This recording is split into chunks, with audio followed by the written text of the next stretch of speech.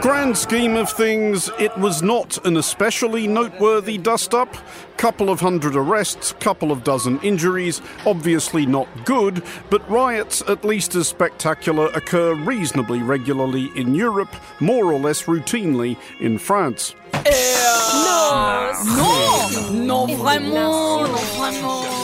However, this past weekend's stoush in Stuttgart between two factions of Eritreans and the Baden-Württemberg police standing in between them does serve as a cue for a closer look at why Eritreans are so annoyed with each other and what the deal is with Eritrea generally. It is all remarkably weird. The event which descended into mayhem in Stuttgart last Saturday was an Eritrean cultural festival. This is, in itself, obviously no problem at all, the kind of thing staged in cities all over the world by immigrant communities, greatly to the enhancement of the general vibes. However, this specific Eritrean cultural festival was organised by people who are big fans of Eritrea's president, Isaias Afwerki. And this is really not all that far from the prospect of a Korean cultural festival being thrown in a European city by people who are big fans of Kim Jong-un. Oh no. At which point, an amount of backstory. Eritrea struggled long, hard, and indisputably heroically to become a sovereign state. It was an Italian colony from 1890 to 1941, a British protectorate from 1941 to 1952, a theoretically autonomous component of Ethiopia from 1952 to 1962, and a reluctant province of Ethiopia from 1962 until independence in 1993. Throughout those decades, Eritrean liberation movements fought wars of varying intensity against whoever was lording it over them at the time. In 1971, a younger and more excitable faction of the Eritrean Liberation Front formed the Eritrean People's Liberation Front. Are you the Judean People's Front? And let's just take the Monty Python references as read, or we'll be here all day. Among the EPLF's founding leaders was a 20-something university dropout named Isaias Afwerki. Afwerki and the EPLF eventually got what they wanted, a sovereign Eritrea under EPLF control in 1993. The price paid by Eritrea's people was hideous. The 17-year war between Ethiopia and Eritrean rebels killed tens of thousands, hundreds of thousands if one factors in the associated famines. And that wasn't an end to it. Eritrea and Ethiopia went at it again in the late 1990s. Eritrea acknowledged the loss of 19,000 soldiers, the total toll including civilians likely much, much higher. This is a gravely scarred country which has sacrificed much.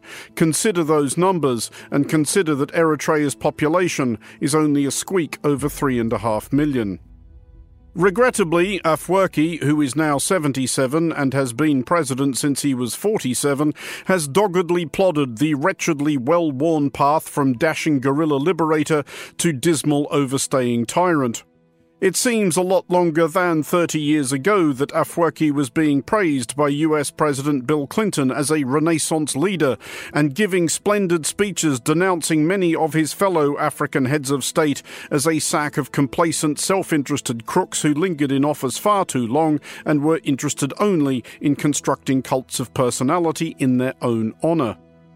Afwerki's Eritrea has never held an election, has no independent media or judiciary, and nothing resembling a functioning civil society. It does very much have a military in which all Eritreans must serve, often indefinitely, under conditions of extreme brutality in the barracks and frequent danger on the front lines. In the 1990s, Eritrea fought wars against Sudan and Yemen.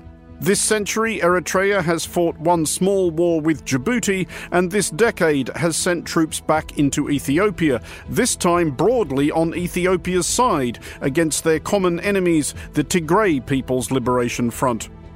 Reports late last year suggested that Eritrea was calling up reservists well into their 50s. Unsurprisingly, hundreds of thousands of Eritreans have left Eritrea, though few Eritreans are legally permitted to do so. Understandably, many of those who have found a way out are other than delighted at seeing the thoughts, deeds and works of President Afwerki praised and saluted in their places of refuge. Hence this past weekend's fracas in Stuttgart. And hence, interestingly, similar recent stramashes in Toronto, Stockholm, Bergen, Gießen and Tel Aviv, among other destinations, as celebrations of the 30th anniversary of Eritrea's independence have prompted anger from Eritreans who struggle to see what there is to celebrate. The clashes in Tel Aviv were especially serious, Israeli police resorting to tear gas, stun grenades, baton rounds and live ammunition.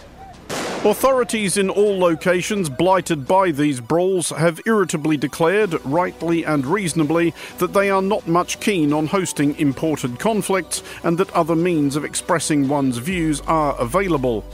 There are suspicions, however, that these disturbances may have been anticipated, even desired, in at least one quarter, that the Afwerki regime encourages cultural festivals abroad not just as a means of raising foreign currency and imposing itself upon those who have fled it, but as a provocation intended to cause trouble and make other countries wary of Eritrean refugees who have fled Afwerki's country-sized prison farm. Willfully stoking violence among one's own diaspora does seem like a bizarre thing for a given government to do, but so does a great deal else of what Eritrea's government has most definitely done. For Monocle Radio, I'm Andrew Muller.